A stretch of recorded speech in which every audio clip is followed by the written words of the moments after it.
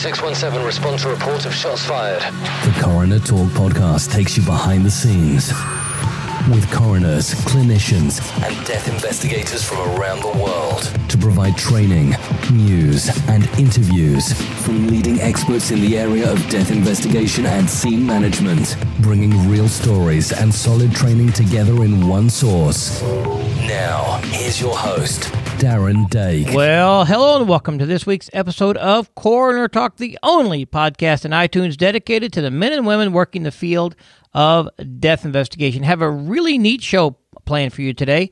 I was asked over this last weekend to speak at the True Crime Conference in St. Charles, Missouri, and it was a very interesting afternoon. We had several topics. There was probably like 4 sessions going on at the same time all afternoon, and we had Dr. Mary Case from the St. Louis Medical Examiner's office there. We had forensic anthropologists. We had some true crime trivia sessions going on. We had some other podcasts going on, giving presentations. And then, of course, I had been asked there to talk about the Coroner Talk podcast, not only introducing who we are and what we do and who we serve, but also to talk a little bit about the duties of a coroner. So that's what I was there for, and it was a great afternoon. It was a rainy, nasty afternoon outside, and it gave a reason for everybody to come in and to listen to these presentations, and it was fun. So I did talk about the duties of the coroner, introduced the Coroner Talk podcast some, and had a great interaction with the folks there in St. Charles. So I've recorded that session, and you're going to get to hear it here today. So some of it, is a little bit hard to hear, and the audio isn't perfect like it is right now, but it is still a very good presentation. I think you're really going to like it. Now, before we get into that, I need to remind you that if you want to take part in the Medical Legal Online Academy in 2019, you've only got one chance left, and that is November 9, 2019. So as this episode comes out live, you've only got a couple of weeks before that session closes and begins. So you're going to have to get registered for that. Now, last week, we had our Medical Legal Death Investigator live class here in our academy in Missouri. A great group of people from 4 different states, lots of investigators. We learned a lot from each other. Had some great practical exercises and lectures. It was fantastic, and we'll hold that again in March here in Missouri if you're interested. But in the meantime, the online academy starts in November 9th, in just a few days from now. So this lecture that I gave is a little bit long, so I'm going to stop on all the peripheral stuff, and let's get directly into the recording of the presentation I gave at the True Crime Conference in St. Charles, Missouri. All right, good afternoon, everyone. So my name is Darren Dake. I want to talk to you a little bit about the Coroner Talk podcast and the duties of a coroner. Tell you what the podcast is about, things like that. And we're going to talk about actual duties of a coroner, and then we're going to actually talk about one real case. So you will see pictures of dead people, and you will see pictures that are extremely gross. Anybody have a problem with that? So when I show you a picture of maggots falling out of somebody's mouth, if you throw up, it's on you from this point. Okay? So we want to talk about coroners and Coroner Talk podcast. We're going to talk about it, right?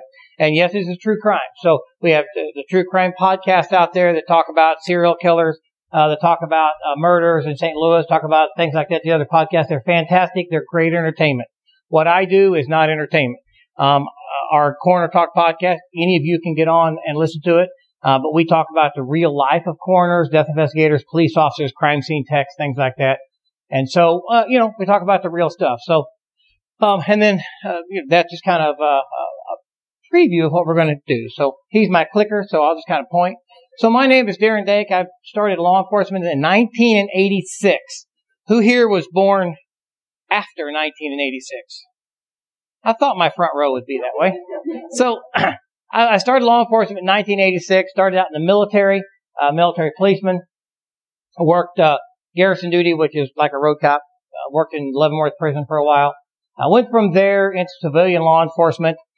Worked for a couple different counties, and found out during that time that I had a very big interest in sex cases and death cases. I could work them because they didn't bother me like it bothered other people. I had a goal of getting people in jail. I had a goal of getting some confessions. And decomps and brains and dealing with all of that stuff that coroners and medical examiners deal with didn't bother me like other people. So I excelled. And so I ended up making lieutenant over the detective division, had investigators under me. If somebody stole your tractor or hit you with a ball bat, I had detectives take care of that. If someone did something to you sexually or killed you, I was your guy. Other than that, I really didn't care what happened to you. So I continued to excel in that. And then in 1998, I also became involved in our local coroner's office. So I was a police detective and a coroner investigator. And since then, it has kind of been that way ever since. Now, I am no longer with the sheriff's department. I'm in a semi-retirement job. I still hold commissions with the police departments and the sheriff's office. I still do investigations. I primarily it's with death investigation cases, although I do have one sexual assault on my desk now. But I also teach with Death Investigation Training Academy, and I fly all over the world teaching people how to solve murder and how to investigate death in the scene level. So that's what I do. And then about 5 years ago, I started the Coroner Talk podcast. And I did that because across the country, there was not a lot of training when it comes to death investigation, specific training for death investigation. You know, there was fingerprint analysis, crime scene investigation, homicide investigation from the theory of interrogations and finding people, but not for coroners and MDIs or medical legal death investigators. So from there, I started a podcast because in my mind, I envisioned, now this is what's interesting. I envisioned a small county in Mississippi with a coroner that didn't have much money, didn't have a time to get away, that was elected, trying to do a good job, and he had no training. So I figured if I could give him 1 hour a week training, then he would have 52 hours a year worth of training. It wouldn't cost him anything. That's how I envisioned it, right? And what's interesting is, since that time, I do a lot of work with Mississippi. In fact, I'm going back the first week of December. Now, it worked out that way, I guess, just simply because it started, my avatar is Mississippi. I have no idea why. But Mississippi, we do a lot of work with them. So, but that was the thing, is there's a lot of coroners around the country that don't have the money or the resources to have a lot of training. So we provide that. Plus then, we have the Death Investigation Academy, which trains police officers. In fact, in August, I had 20 South Korean National Police flew into our campus, and we taught them medical legal death investigation. They spent 2 weeks at our facility. So that's kind of where I'm coming from, and what we're going to talk about today is actually the coroner work. So can someone tell me what a coroner does? If I was just asked you on the street, what does a coroner do? What would your answer be, young lady? What's your name? Courtney. So what would your answer be? Investigate dead bodies. What's the difference between coroner and ME? Think about that. Go ahead. You have determined cause of death. That's a good answer. Somebody else. What else might they do? So in this world of coroner versus ME, at 4 o'clock, you're going to get to sit and listen to Dr. Mary Case. Mary Case is a brilliant lady. In this industry, it's a very small industry, but she's a very brilliant lady. But she is a medical examiner, not a coroner. Coroners are elected in Missouri. In some states, the medical examiners are called coroners. But in Missouri, coroners are elected. So there's this little, I started to say silent battle. For the most part, it's silent, but it's not completely silent. Battle about coroners versus medical examiners, okay? So, what a coroner does is determine cause and manner of death, just like a medical examiner. Coroners go out to the scene of a crime, scene of a death, and they investigate that death right alongside the police. If you're in a coroner county, and your loved one dies at home from hospice or in a nursing home or in any way dies, the coroner must be notified. Now, depending on the law in that area and the circumstances of death, they might not come to your house, but they have to be notified. So a coroner is very much involved in a death. In fact, they must be notified of a death in every county that they're in that county. Okay, whatever county that is. Now, St. Charles is an ME county. Okay, so this county you're in now, if you die, the medical examiner is going to be notified. And they've had investigators. I know several of them. They're fantastic people. So it's the same system, except coroners, now there's some called coroners that are medical examiners, but coroners don't cut people. Okay? Coroners are investigators. They don't cut people. If you die in my county and you need cut, I'll send you either to St. Louis or Columbia and they'll cut you. Okay? I don't cut you. I just investigate your death. Okay, so let's talk about the beginning of coroner. So in 1194, that's been a minute, okay, Coroners were started because they were called crowners, okay, part of the crown system in England. And coroners were for one purpose. When you died, the crown wanted to send me out there to collect. They had to tax you heavily when you died, and we wanted to get everything we could for the king from your death. So that was the job of a crowner, is to go get as much stuff as we could from you for the royalty. Okay, that's their job. And then the Coroners Act of 1887, which 1887 has been a long time, but it hasn't been that long ago when it started in 1194. So it went for a long time where coroners were pretty much just debt collectors or tax collectors when you would die. Well, they made significant changes, repealing a lot of the earlier legislation, and then coroners became more concerned with determining the circumstances around the death. They became more concerned with why the person died. Now, there was a little bit of taxation there too, but whenever they came to America, there was some changes. Whenever English came to America, there was some changes with the coroner system a little bit because we wasn't working for the king anymore, right? Because we were independent of the king. But there was still a little bit of that, what can we get for the government type thing. Well, here, in 1887, we became concerned with why a person died because criminals were going free, because no one would investigate the death like it should be. And you imagine in 1887, we still had cowboys and Indians. We still had a lot of horseback. We still had Dodge City. We still had, that was very, very popular then. You've seen a lot of Westerns where the Undertaker, somebody would die and the Undertaker would put his drink down the saloon and come running out and he's dead. And then they would put him in a pine box. Somebody be building pine boxes, things like that. So a lot of times that was the Undertaker in town. He was a funeral director. He would bury you, on side of the hill, but he was also the coroner. And he would also help investigate whether or not someone, killed you based upon a crime or what. And in those days, a good shootout in the street, as long as we both fairly squared off and counted down and drew, that was a fair fight. So there necessarily wasn't any fight there. But had you just got drunk and shot somebody at a bar, well, the Undertaker would come and drag you out, but he would be involved in assisting the sheriff in prosecuting that. Now, as time went on, more and more science became developed, and they become more interested in actually the science of how somebody died, not just who said what. So, coroner is a person whose standard role is to confirm and certify death. Now, a lot of times, if I ask somebody what a coroner does, they'll say that they pronounce people dead. Well, that's not really the case. Now, a coroner can pronounce somebody dead, but a coroner is called to a scene when someone has died. Well, if someone has died, someone's already pronounced them, right? So it could be the doctor, it could be a paramedic, it could be a nurse, it could be a police officer, but someone of competent authority has said that person is dead, and so we need to contact the coroner by statute, okay? A coroner may also conduct and order an inquest into a manner and cause of death. Anybody hear the word coroner inquest? Have you heard that word? So here's what these are, and these are very important. It's like a grand jury in coroner counties in a lot of ways. If we have a police involved shooting in the county that I'm from, we always hold a coroner's inquest.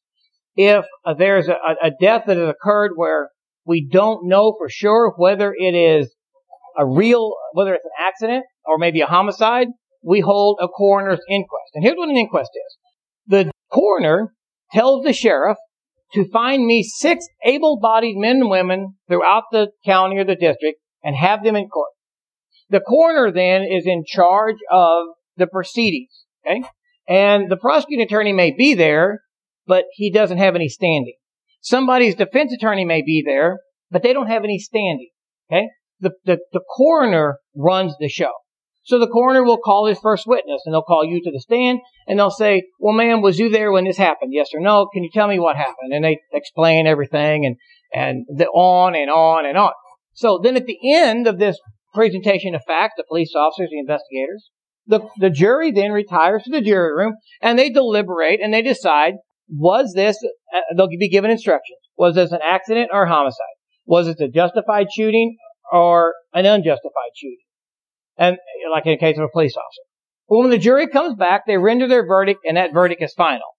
Now, the prosecuting attorney then has the right to file charges if he wants to, bypass prelim, and take you straight to circuit court on those charges. Now, the law does not say the prosecuting attorney has to, right? So if it comes back and says that it's an unjustified shooting and charges should be applied, the prosecutor still has the right to charge or not charge, right? But what the inquest does, it gives the coroner the ability to say, look, I'm one guy, I've got a couple investigators, I don't know everything. This is a little equivocal. It could go either way. There's a lot of weird stuff here. Let's call in a jury. And in a case of a police shooting, like we had a couple years ago, a police officer shot a gentleman that was unarmed, and the whole situation was caught on video except for the shots. And so then that caused a big deal. The inquest allowed us to bring in a lot of officers, a lot of information, and the officer subsequently was found that it was a justified shooting. That helps the coroner then to say, okay, this was a homicide, but it was a justified homicide, right? Okay, so let's define cause of death.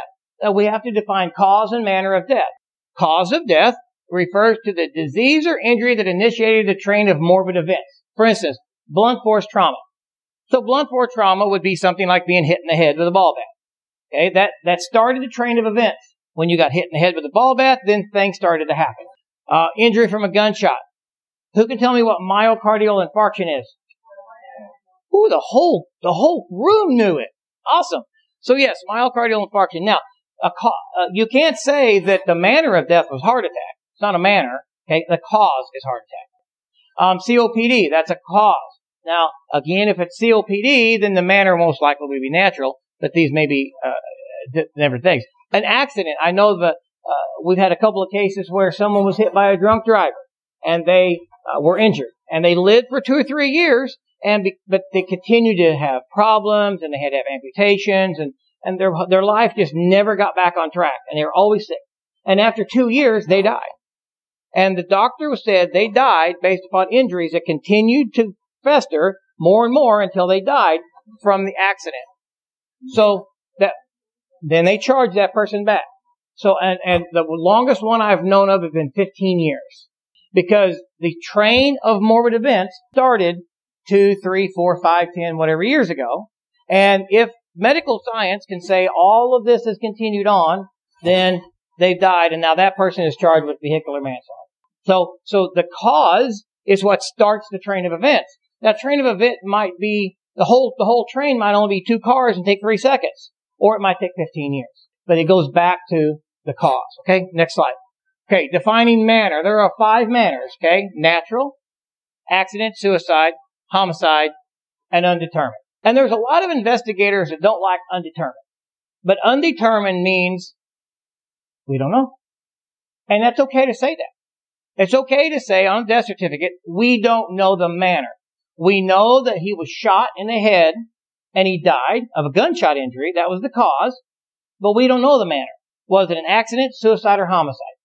And there's proof maybe of all 3, and we don't know. And so rather than just ruling it suicide when we don't have our ability to hang our hat on it, we rule it undetermined. That's the proper way to do it. Now, all of these come with implications. If I rule something a suicide, tell me some implications that can come with a suicide ruling. Insurance implication, something else. Religious, very, very, very much religious. Anything else? So families don't like suicide rulings. In the 30-some years I've been in law enforcement, hundreds and hundreds or thousands of suicides, I bet you that I have 2 or 3 families ever say, yep, I agree. Dad killed himself. Every one of them was like, can't happen. My dad would never do that. My mom would never do that. My son would never do that. Because somebody else did it. Bob did it. Who are you looking at? Families don't like suicide. But even in natural cause, if I rule something natural causes, there's still implications. What could be implications in a natural cause? Grandma was old and she died. What kind of implications can I get as a coroner for ruling it natural causes? Might have been a medication. Very true. Anybody else? Might have been the caretaker. So, I wasn't around Mom too much. I really didn't like her. I surely didn't want to take care of her. So I let my sister do it, right? So my sister took care of Mom. So after Mom died, I realized that since my sister was there all the time, she started, she got a lot of Mom's money. Mom kind of changed the will and all this. Well, I didn't like Mom anyway, but now she's dead. I want her money. So by God, guess what? I think my sister killed my mom. So now I'm going to start blaming my sister for killing my mom, right? So that I can get her out of the picture so I can get the money back, right? Happens all the time. Happens all the time. Because it's, or maybe they say, well, the doctor did it. It's natural causes, but that doctor over there at Mercy, he's an idiot. He didn't treat mom correctly. He released her out of the hospital. He shouldn't have done that. Again, none of that may be valid, but there's implications. Even when an old lady dies in her bed, there's somebody not going to agree with it. It happens all the time, right? But we have to deal with that. Mary Case has to deal with that on the medical examiner side in her district. We deal with it in the coroner districts. Of course, homicides, they come with a lot of implications. Accidents, tell me an implication in an accident. If I rule fall an accident, what kind of implications can I get from that? Whose fault was it? If there's an accident, who's responsible for the accident? Well, the rug was torn. Well, the scaffolding broke. Well, the stop sign wasn't in plain view. The city didn't keep the brushes trimmed back, and the guy didn't see the stop sign, or it was an accident. But who can I blame so I can get a payday? I'll just say that publicly. Who can I blame so I can get a payday? Now, sometimes it's who can I blame so that it can be fixed, right? But if there's a car accident and there's two cars involved, there's one thing we can guarantee in the coroner industry. If there are two cars involved and somebody dies, there's a lawsuit. That happens. That's guaranteed. Sometimes it's just a lawsuit to decide who's going to pay for bills and all this. But there's money to be made when someone dies. Not from us, but from other people. Next slide. Okay, a manner of death is determined by the medical examiner or coroner. Natural is defined as a death caused solely by disease or natural process. If anything else comes into play there, then it cannot be natural. You can be dying of lung cancer. You can be on your last few days of medication and your lungs are filling up with fluid. You're gasping for air. Anybody have a loved one die of cancer in their home? It is horrible, and I am so sorry you've had to witness that. You try to love them, you're with them all day long, and then they pass away in your home. I'm there afterwards. I've never experienced it on your end, and it's got to be horrific. But some families are like, we got a cruise next week, and Papa should have been dead already, right? So, Papa needs to go because we need to get him out of here, underground, and we got a cruise. So, what was natural, what would have been natural, they sped it up. Little pillow on the face, little extra medication, if a little dab will do you, what will more, and so they end up killing Papa. And it happens often, more than you might think. Because it's one thing if Papa's dying, he's in a bed in your living room, and that's fine for a while. But when the doctors say he has 3 to 6 months to live, and you're on month 9 or 10, it's like, Papa gotta go. We gotta do something. Okay? And so, it's true. It happens, right? So as a coroner, we have to come in and say, okay, did they die naturally? Which in most cases they do, but what am I looking at here? What is the medication levels? What's the toxicology levels? How does all this play out? Is there marks on the body? Is there marks on the face or something I need to look at to say, this don't really look right? And sometimes we have to rely on the hospice nurses to tell us, hey, I'm here. Yes. We have several questions like medication in check. Is this an expected death? Well, what do you mean expected? They're dying of cancer. Of course it's expected. No, because you can be put on hospice and live just fine for a while, and then you start to decline. So my question is, has it been a slow decline where they've been going, the heart nurse will say, it's been 24 hours. We knew it was any time. We've watched it decline. Or like, no, she's been just fine, and all of a sudden the family calls me and she's dead. Well, I want to look at that a little more, right? So we ask the right questions. They are charged. If we can prove that there's a murder, they are charged. Because even though they were dying naturally, they didn't let the process go, and they can be charged. Now, if they want to claim it as a mercy killing or something like that, that's up to lawyers. Missouri don't offer that excuse. Okay? Missouri don't offer assisted suicide excuses. Right? So, this real case that I'm going to show you in a few minutes, you'll tell me whether it's a suicide or not. But, if you're bedridden and you're quadriplegic and all you can do is just suck a straw and lay there, so how'd you get upstairs and get the gun out of Dad's dresser and get back down to your bed, right? It ain't going to happen. Well, they're laying in bed, they committed suicide. Okay, when I get there, you ain't got use of any of your limbs, right? They're all dead. Well, with a little background history, if I don't do a background history and realize, oh wait, You were quadriplegic. Now I got a problem, right? Or medication overdoses. Again, just because they're dying naturally, anything that interrupts that process of that natural death, someone can be charged. Yes?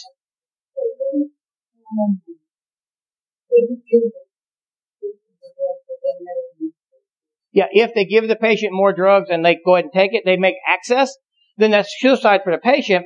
But if you give the patient access to it, then you can be charged. Yeah, so again, let's say grandma can't get out of bed, right? She can't get out of bed, and grandma says, look, Dorothy, I need to go. I got to go. And Dorothy says, look, grandma, here's what I'll do. I'm going to go to work. I'm going to leave all the pills here and a bottle of water, so you have access to it. And when I get home, then, I'll call the coroner. Okay, well, if you've given grandma all those pills, now, if grandma can get up and walk around or even crawl, and she crawls out of bed and crawls into the kitchen and takes her last little strength to get it and does it herself, then she done it herself. But if you help her, then you can be charged in the state of Missouri, okay? It's up to the prosecutor, of course, but you can be charged, okay? Yes? Sometimes, the program member Yes. Yes. Yeah. If it says do not resuscitate, then if they quit breathing, you don't even try. And that is true. And those cases come up. In fact, we had one just the other day where a woman got put on hospice, but she was put on hospice like I'm fine. I'm fine. I got 3 to 6 months to live. I know I'm going to be going downhill, but today I'm fine. Well, 2 days later, she dies. She had a DNR. So they called the 911, but the ambulance got there and the husband showed the DNR and they didn't start anything. Well, it caused an issue in a little bit, and the other family member is saying, but she wasn't far enough along yet. She wasn't weak. Doesn't matter. She had a DNR. She had a heart attack. Doesn't matter how far along she was in her disease process. She still died and had a DNR, regardless of what it was. But a DNR doesn't necessarily mean you can kill them, right? Yeah. Just because they have a DNR doesn't mean DNR does not mean assist me in suicide. It means don't resuscitate if I naturally die. So how many prosecutors follow through with that? Well, I will tell you that after 34 years of law enforcement, I've learned one thing. You never try to understand an attorney's brain. Okay? You never know. Right? So a lot of it will depend on how aggressive the prosecutor is. Is there other family members pushing? Or is it even known? So if it got found out and it's a possibility, then there's an investigation. Is other family members upset? And if they're upset pushing, then maybe the prosecutor would push a little bit more to do it.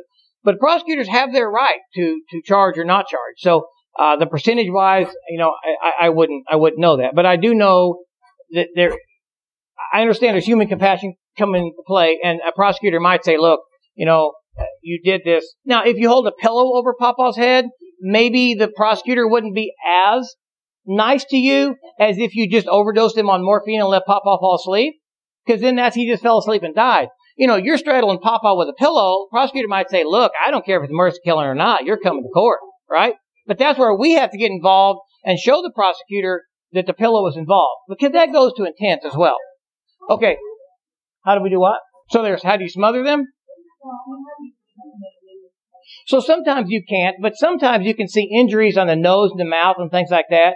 And then if the person is viable at all, the adrenaline goes up and they can be struggling for their life and, maybe scratching somebody and they got broken fingernails or their lip is cut from the teeth. As soon as you can see. Now, there are times, I will tell you straight up, I promise you, there are a lot of hospice patients that's been murdered in the state of Missouri and we don't know it. You can't know it all. Because they're dying anyway. They slipped off in their sleep and died. We wouldn't necessarily know it, right? And I understand that. But anything odd or suspicious comes up, it's our job to investigate that out fully to find out. Okay, next slide. Okay, mechanism is a physiological derangement that results in death. So let's talk about this. Are you married? Do you have a boyfriend? Do you have a boyfriend? What's his name? Torin. Okay, what's your first name? Okay, so Courtney and Torin got into a fight. Okay? And Torin gets out of the truck on a gravel road and decides, you know what? I've had too much beer. I really, really need to go potty. So he's out there in a gravel road. And all of a sudden, this truck runs over, I forget his name again. Torin. So the truck runs over Torin.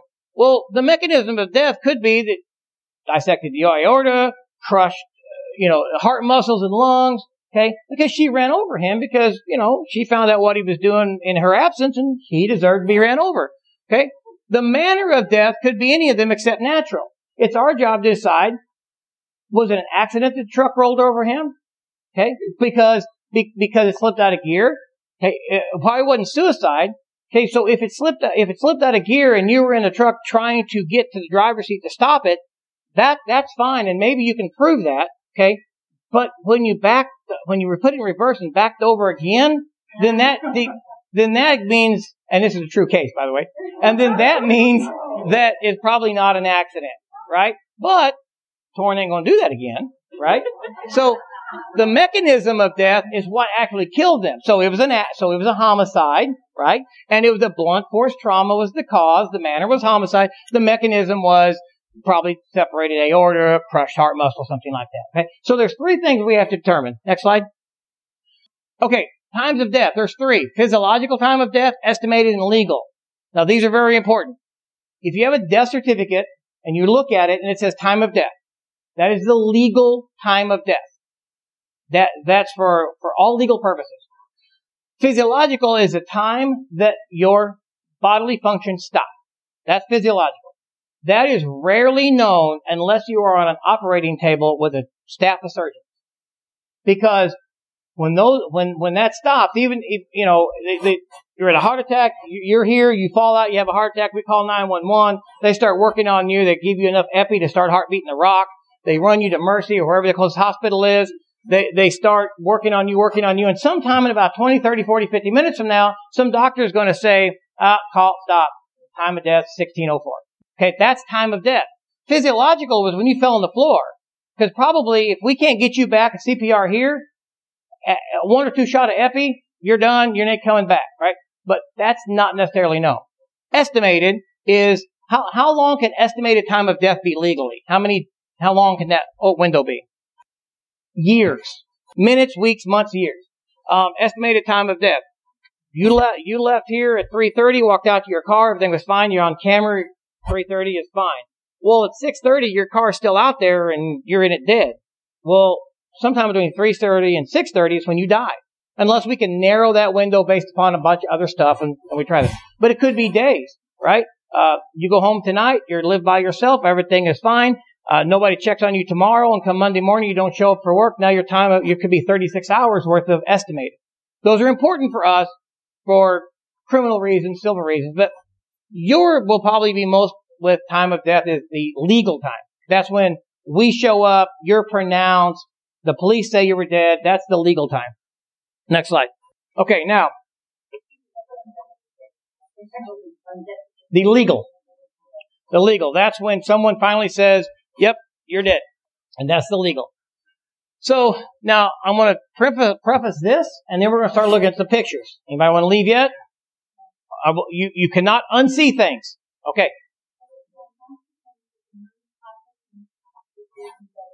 That's legal.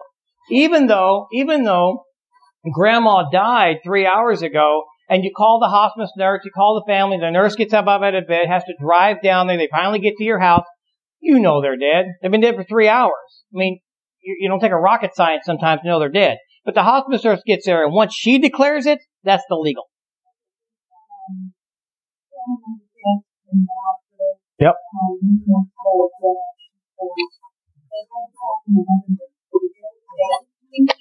So that happens a lot, especially if you rule someone brain dead. It takes two doctors. In this case, she called in another nurse to verify. There's things you do to verify death because sometimes if you don't have pupil response or you don't hear a heartbeat, maybe you don't hear a heartbeat, but maybe it's because the heartbeats are so far apart that you gave up too soon and they're not actually dead. So that two nurses try to check that. Yeah, and then that comes into the ME's office after that. Go ahead. Yep. Breathing. Yep. Yep. No, that's right. Yep. Removing off life support is a legal issue that's fine. That's not really assisting. Right. That's right. Exactly. And then that time of death would be as soon as one of the doctors or somebody there says, okay, they're finally dead. Sometimes that's immediate. Sometimes that takes several minutes for somebody to actually die after they come off ventilator. Okay, so this is just some signs of, or hours of PMIs, postmortem changes. 1 to 2 hours lividity, 2 to 5 hours is fixed in the body, 6 hours. All that stuff. If you know medical stuff, you know about this stuff, it makes sense to you. If not, in our short amount of time, I really can't explain a lot of it to you. But I'll show you some pictures. Pictures worth 1,000 words. Are you ready? Go. One more. Okay, this is called lividity. Now, lividity is a settling of the blood to the lowest part of the body. So, if I was go onto a scene and the one on your right, that person was laying face down on a bed and they said, we never moved her. There's a lie. Okay? Because lividity doesn't go uphill. Blood doesn't go uphill. So, obviously, that lividity is on the wrong side. So, that's what it is, just a pooling of the blood. And it helps us to understand how long a person's been dead based upon whether it blanches or not. On the left, you can see I pushed my thumb in that and it turned white. Everybody raise your thumb up. Look at your thumb. See how nice and pink it is?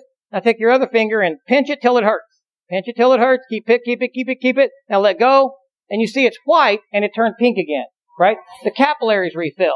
When I can push in the capillaries, I can push the blood out of the capillaries, it is not fixed. If it's fixed, then that tells us it's a lot longer time. Then you can roll them and it won't move. Alright? So, next slide.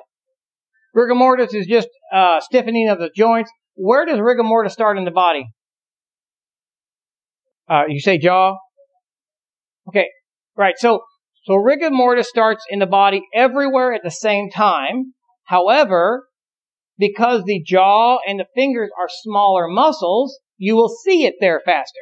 So within 1 to 2 hours, you're going to see that the jaw stiffened up, the fingers are stiffened up, but maybe not the arms and legs. Bigger muscles. That's why someone like you will go into rigor mortis a lot faster than our last speaker, Mitch. Mitch is sporting a little bit more body mass and muscle. It'll take him longer for his full rigor to come up. You know, older people, very frail people, babies, younger people that are skinny, they got less muscles, so they rigor faster. So for us, when we go and say, yeah, they're in full rigor, we can't say, yeah, they've been dead 5 hours. Anybody watch NCIS? I love NCIS. I do. And I like Ducky, okay? And I've stuck a lot of liver probes in a lot of dead people in my life. But unlike Ducky, I can't stick my liver probe in there and say, they died at 2:12 a.m. That's not possible, okay?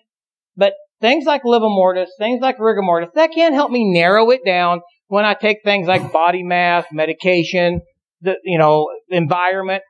If I set you out there in the street in July, you're going to rigor a lot faster than you will today, right? Because it's cool outside, okay? Next slide. Yeah, you know, Missouri, Daddy Light, hold my beer. Yes, that was a beer can. Yeah, he's dead. All these are dead. We're in a coroner thing. We talk about dead people. Yeah, I know. Yeah, I get it. So, the top left there is bloating to discoloration. You'll see that one about 36 hours to 4 days. You do not want these pictures on your website. Skin slippage literally is when you start and the skin starts coming off. That's called skin slippage. You're looking at 4 or 5 days. Okay? And then you've got that modeling, again, as part of decomposition. One thing that the nature, God, the universe, Buddha, whoever you call on, has created us to do one thing. Ashes to ashes, dust to dust. When we die, we immediately start decomposing. Okay? Every living creature does it. Next slide. Okay, this is bloating. This guy was probably her size when he started. I am exaggerating a little bit, but not really. Little people can get extremely bloated. Okay? Ever heard the word floater? So a floater is when they've been underwater long enough, they get warm under there and they start decomposing. Well, then they balloon up like this and then they float until decomposition continues and then they start deflating and they go to the bottom to never come back up unless we find them. Okay? When you pull a floater out of the water, it is the worst experience you will ever have. Next slide. Okay, this guy here, he'd been dead for about 2 weeks. In a very warm, hot environment. What you can't see from there, like I told you earlier, but you don't see him, is his mouth is full of maggots, and entomology is another whole course. But he committed suicide in his mobile home, like July, Missouri, 114 inside this little mobile home. So about 2 weeks, and that is a Caucasian male. From back there, obviously they're black. That's decomposition. That's not race. Next slide. This guy here, he's face down in the woods. Of course, there. What do you think those white things are? Who having Chinese after class? He's going to Chinese buffet. Okay. Maggots are a wonderful thing for death investigators. Maggots help us determine time of death. And then after we use them to determine time of death, then they continue. Well, of course, by that time we pick them up. But if we left them out there, maggots will decimate a body within a week, depending on the size. Maggots are very, very good at getting rid of all soft tissue. And after they're done, then the beetles and the vultures come in. Okay. Maggots are fantastic at getting rid of bodies. Yes. Have you ever had a housefly in your house? Yes. Okay. Maggots are fly eggs that hatch. They're eggs, and then they hatch, and they become little maggots. They go through 3 stages of maggot life, and then they turn into what's called a pupa, looks like a little rat turd, to be honest with you. And then it hatches into a fly, and it starts all over again. Right? So the blowflies will get into your house. Now, the tighter your house is, the longer it takes them to get there, but not today, because it's cold. But if it was warm outside and you would die out there in July, there'd be a blowfly on your face probably within 5 minutes. But if you're in the house and everything's closed up, they can still get in. They can get in anywhere. They do. Yeah, just like any other fly. Dead bodies. They after you've been there for a few hours or a couple of days, they can smell you up to 5 miles. And their job is to do one thing: lay eggs on your dead corpse. And so they're constantly flying around, sniffing for dead things. Okay? And I will tell you, they do not lay eggs very much on a possum. It is bad when flies won't even eat a possum. Sometimes you see that, but a lot of times, possums, like nobody wants to eat a possum. You ever eat a possum? Even flies don't eat a possum. Next one. Okay, this gentleman here, we were not dancing like it looks. This gentleman here has been in his bedroom floor for about 6 months. Flies had already come in and done their thing several sessions of that. That probably weighs about 40, 50 pounds. He's nothing but skin and bone. All soft tissue is gone. Okay, so, yes, he's facing that direction. What you see white down there is his teeth.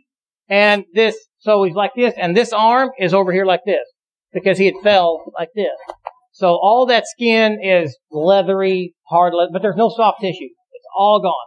And in his bedroom floor, which the door was closed and it was a wooden floor, the rest of him was about 3 inches thick all around the floor because the flies, flies are messy creatures. Okay, next. He's black because the skin turned black. During the decomposition process, it mummifies and turns black. Everybody does. Yeah, over time, if you're dead long enough, you'll turn black and then you'll go away. Yeah. Did you get in the water? Unless you're black. If you're black, like Mitch, he turned white. I'm kidding. Nobody even caught that. Okay. No. Everybody turns black. So if they're in the water, they're not as black. But they are a little lighter, but they will darken up quite a bit underwater. Unless you're embalmed. If you're embalmed, that changes everything. Yes. Unless you're embalmed, that changes everything if you're embalmed. Okay?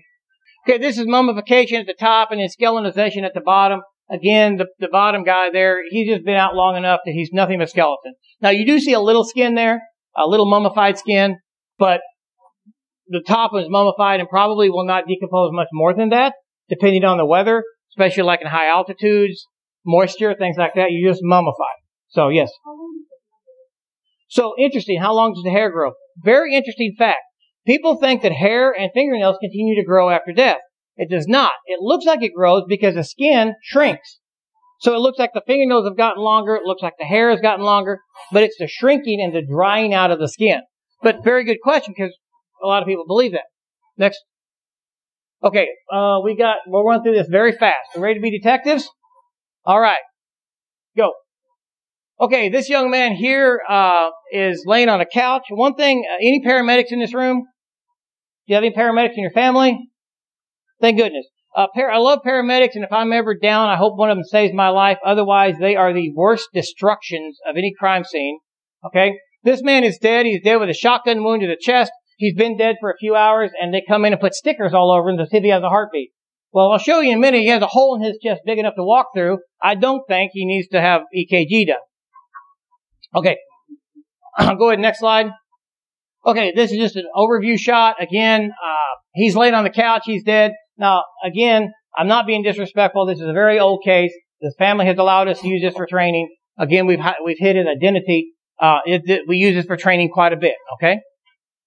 You can tell there's really nothing else around the house there. There's some like construction equipment or whatever, but the scene isn't beat up. Tables aren't turned over. Things aren't like that. Didn't happen. It's pretty calm scene. Next.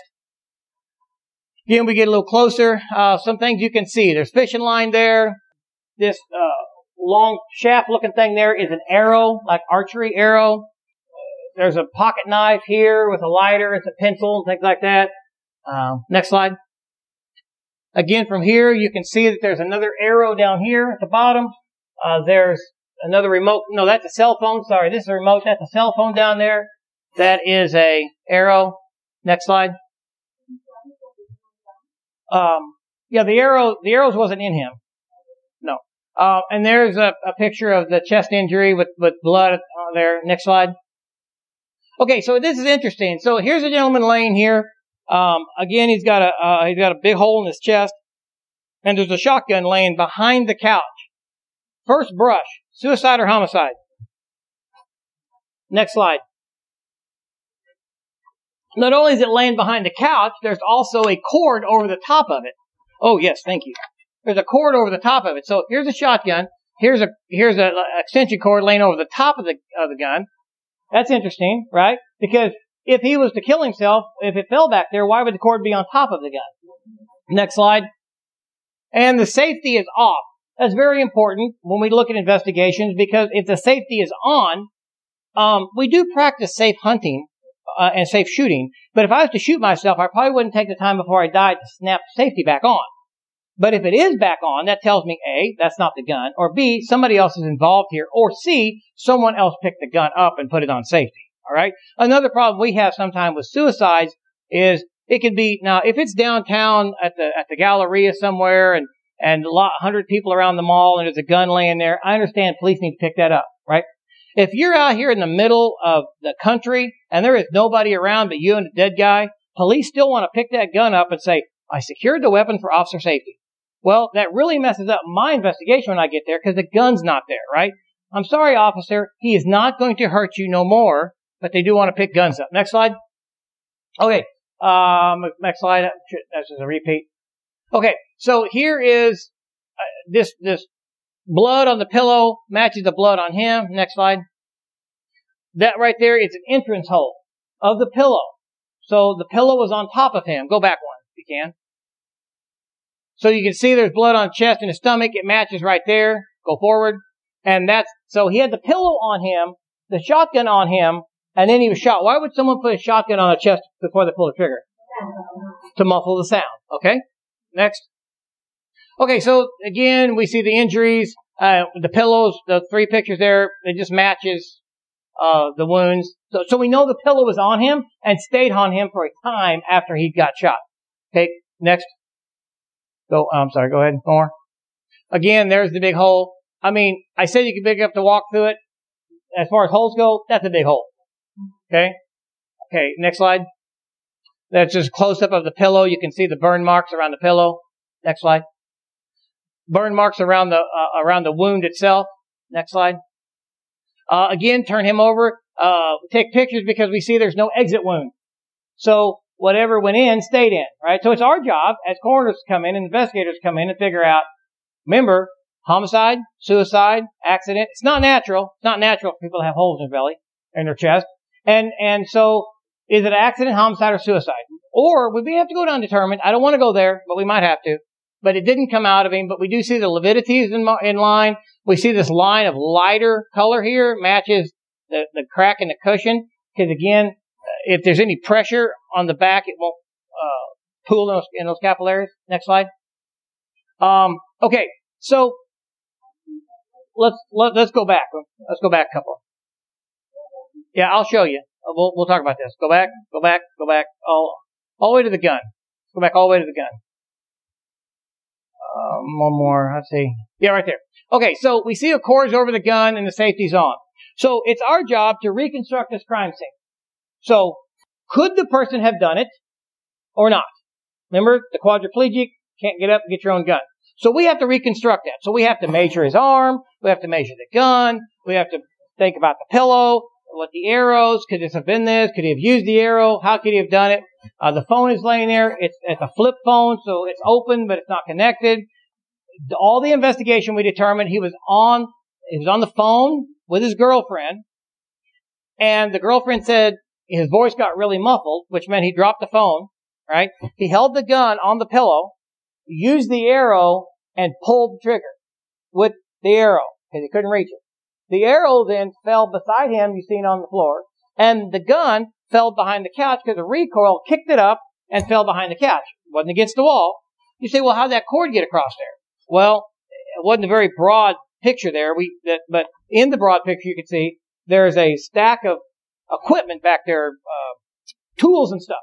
Well, when the gun fell off of there, it actually hit like a drill or whatever, and it flipped that drill over, caused the cord to fall on top of the gun.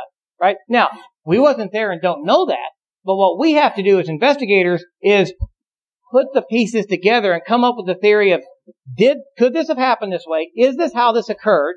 And then talking to the girlfriend and doing a full victimology on him, and she was leaving him, and he was having trouble at work, and is he suicidal? And all the victimology, we determined in the end that this was a suicide.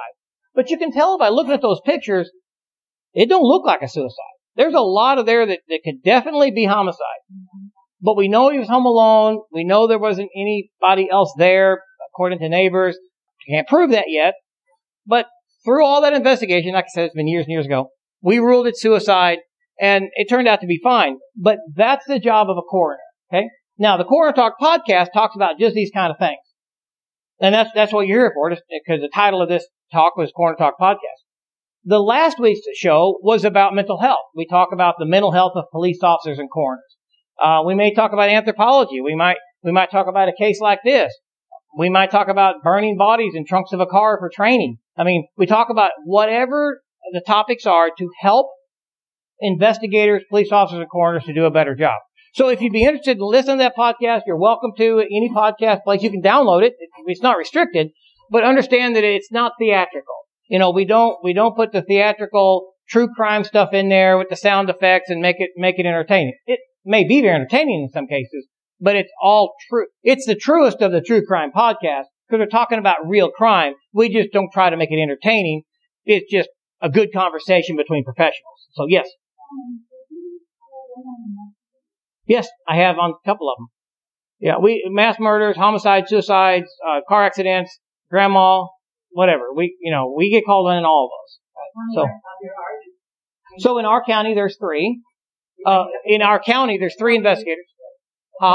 Crawford. We're on the other side of Franklin. And Crawford County is a smaller rural county in a way.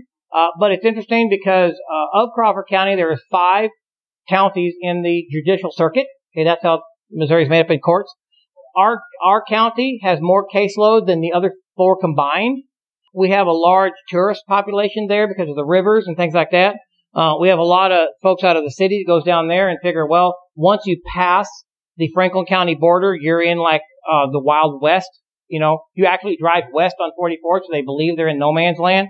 And so we get we get floaters down there that we put a big billboard up that says how many people have died and how many people was injured by jumping off of this bluff.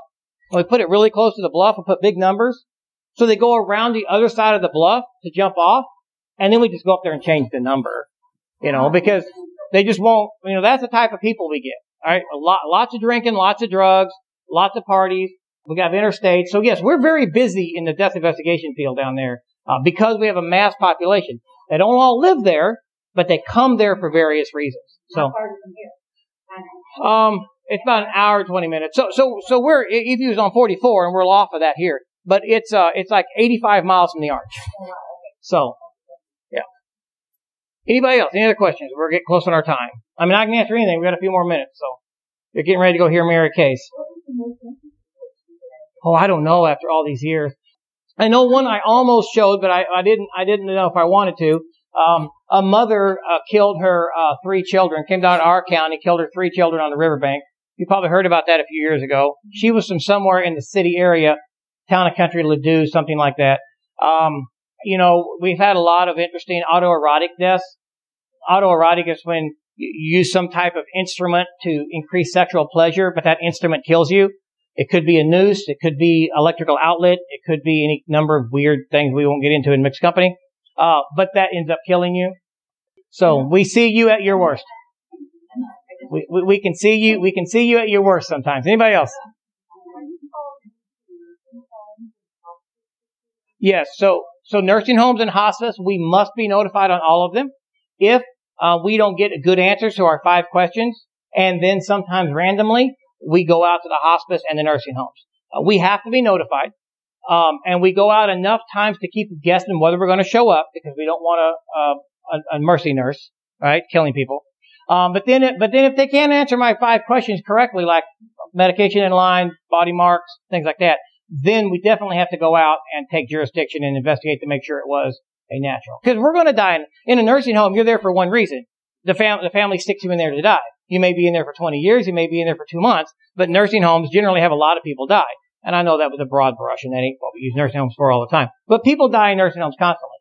Hospital deaths are different. If someone dies and they've been in the hospital for a long time, and they several days or weeks, and they die in the hospital, medical examiners' offices are notified, right? But if they're under doctor's care, it's a different thing. Another interesting thing is, if you have an accident in Crawford County, let's say, and you get flown to St. Louis, and you die in St. Louis, that reverts back to the county of origin, right?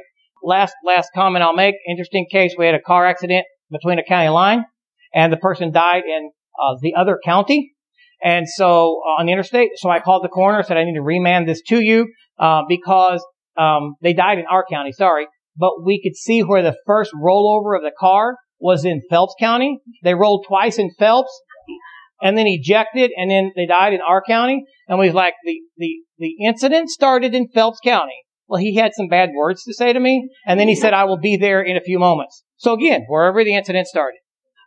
So any other questions? Okay. Oh my, yep. But what I want to know is that, what happens 3 days? 3 days is 7 months of let's say caught. Never know. So it doesn't necessarily, if it's in the water, that can change. And I understand now why you're asking questions about water. If it's hot, it's gonna go faster. But if it was deeper, it'll be cooler down there. If a person was murdered and had holes in them, for instance, they were shot. I'm just guessing. Well, then you wouldn't bloat as much, right? So there's a lot of things. So that's one thing about death investigation, is it's an art and a science. I can show you what happens, and then I can give you 15 reasons of why that might be different based upon a lot of things. Wow. You got fish, you got just the water itself changes decomposition rates. Yeah, you just know it's all can be different. So, all right, anybody else? All right, thank you. Have a great afternoon. Thanks for listening to Coroner Talk, a DSPN media production. Visit our website at coronertalk.com. And be sure to like us on Facebook at facebook.com/coronertraining. 3617 1024 scene en route to morgue.